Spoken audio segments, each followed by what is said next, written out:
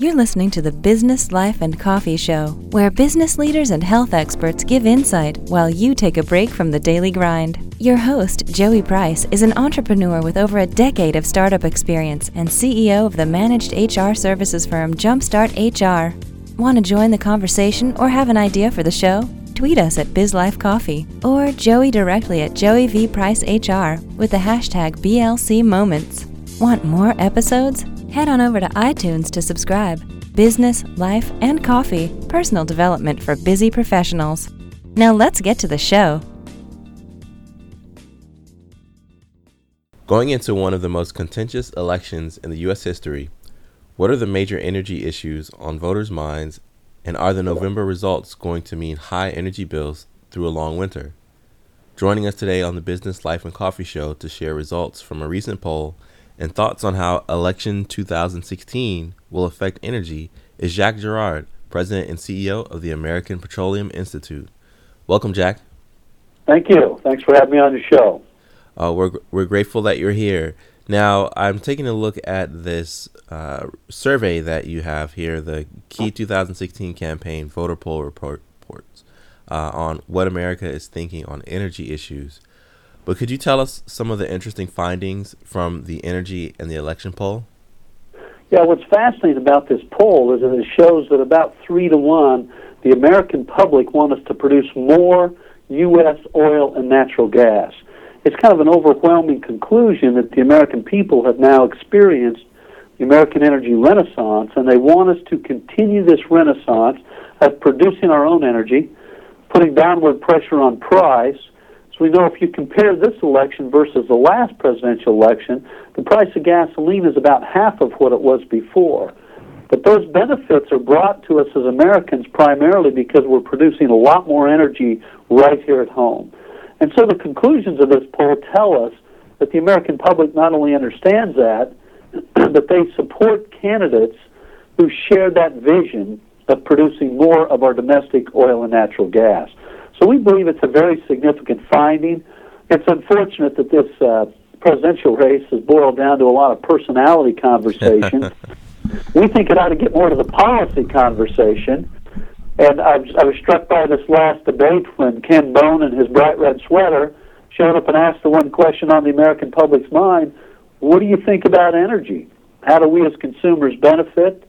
How do we continue to protect the environment in the process? So it's on people's minds. We just got to get away from personality discussions and get to the policy discussions. I couldn't agree more with you, Jack. And Ken Bone is somewhat of an American hero at this point. There are many articles being written about him and his sweater. But you're exactly right. The research in your poll says that 67% of Republicans, 76% of independents, and 79% of Democrats support establishing a national energy policy that ensures a secure supply of abundant, affordable, and available energy in an environmentally responsible manner. But I know that with energy, it's sort of an umbrella topic, and there are many layers to it. So what are the actual major energy issues that bring together this broad support from across political lines? Well, I think if you look at it holistically across the country, the American people, primarily as consumers, recognize that today, AAA has concluded that today the average American has saved about $500 a year just in their cost of gasoline. Now, $500 a year is a big number to a lot of families in this country. They've also concluded that the average family saves about $1,300 a year in terms of heating their home, cooling their home, etc. So it's all about economics, if you will. It's about the pocketbook issues and also about the environment. So we've demonstrated with the American Energy Renaissance it's very beneficial to the pocketbook for all Americans. Energy is part of everything we do every day. And too often, frankly, we take it for granted. We just assume we'll go to the gas pump and find there a lower price, gives us the fuel we need to go back and forth to work, take the kids to the soccer game, go see grandma, whatever we're doing every day. But the other piece of it we shouldn't overlook is the environmental improvement. Today, the United States is leading the world in reducing carbon emissions. Yet when you listen to some candidates for public office, you'd think the world's about to be destroyed as we know it. The truth is, Our carbon emissions are at a 20-year low. And why is that? More cleaner burning natural gas right here at home, and we're consuming more of it here at home, and thus we lead the world in showing how to stem the climate challenge. So rather than getting these simplistic debates about, well, do you believe, you deny, which I think is just counterproductive, we should be talking about the case study that we've seen in this country that improves our environment at the same time we benefit the American consumers. Those don't have to be mutually exclusive. We can have good job creation. We can have good economics. At the same time, we can enhance and improve our environment. And that's what oil and natural gas are demonstrating can be done. And that's why policy matters. We shouldn't have the government out there putting its thumb on the scale on behalf of particular energy forms. We should let the market, through environmental improvement and good economics, drive us to where we are today. And it's showing very good progress and even more promise into the future. And again, everyone on the Business Life and Coffee Show here, I've got Jack Gerard, President and CEO of the American Petroleum Institute.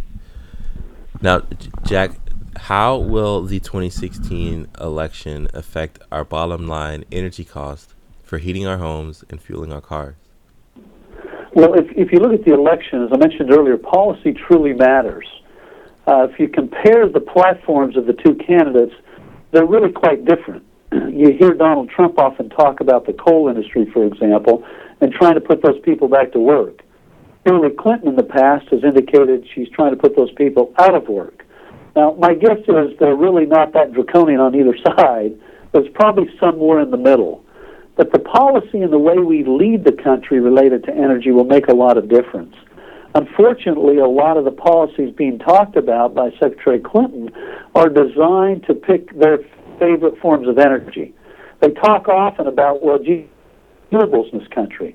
Well, the reason we don't have more renewables in the country today is because they're very expensive, and they hurt consumers, and they drive up costs to consumers.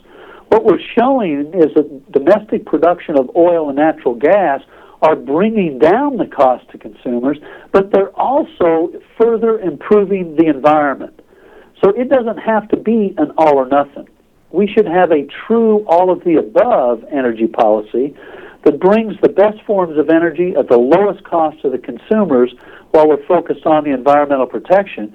And right now it suggests oil and natural gas is not only the leader today, but will be the leader for many years to come with further improvements, with technological advancements. That's what's brought us this great energy renaissance that's now made the United States the number one producer of oil and gas. Is technology breakthroughs, technology development, hydraulic fracturing and horizontal drilling has really brought us what we have today. And it's a great success story. So we shouldn't condemn it. We shouldn't criticize it. We should embrace it and further promote it and enhance it because it benefits all Americans. So, Jack, how can we let our elected officials know how we feel about energy issues? Well, I think there's a couple ways we can do that. First and foremost is we need to get out and vote. We need to get educated on the issues, and I would encourage all your audiences to look closely at the differences in their energy policies, because the best form of expression we all have is to engage in the electoral process here in the United States. I wouldn't be as discouraged by the personality fights that are taking place. Try to look through all that and really look at their positions and what they mean to us as everyday Americans. The second piece of that, as I mentioned, is to get educated around energy. Our polling data shows that 3 out of every 4 Americans believe we should be doing more about producing our own domestic energy. It makes us energy secure, it further protects our environment, and it provides well-paying jobs. You look at the oil and gas industry today, the median salary in some of our sectors, the exploration production sector in particular, is close to $100,000 a year. That's a great-paying job that a lot of Americans would like to have. We can create more of those right here at home with the right policy. So get educated, participate, and then let your elected officials know how you feel, I would suggest, particularly about energy, because it impacts us all. Well, Jack, this has been a great interview, and I thank you for your time. Thank you. Where can we go for more information? Well, if you go to api.org, that's api.org, There you can find lots of information about all forms of energies, the current debates that are taking place, and probably about our polling data that we just came out of the field with that shows how the American people feel about the energy issues. Excellent. Well, this has been Jack Gerard, President and CEO of the American Petroleum Institute. Jack, thanks for having us, and hope to see you soon. You too. All right. Bye-bye.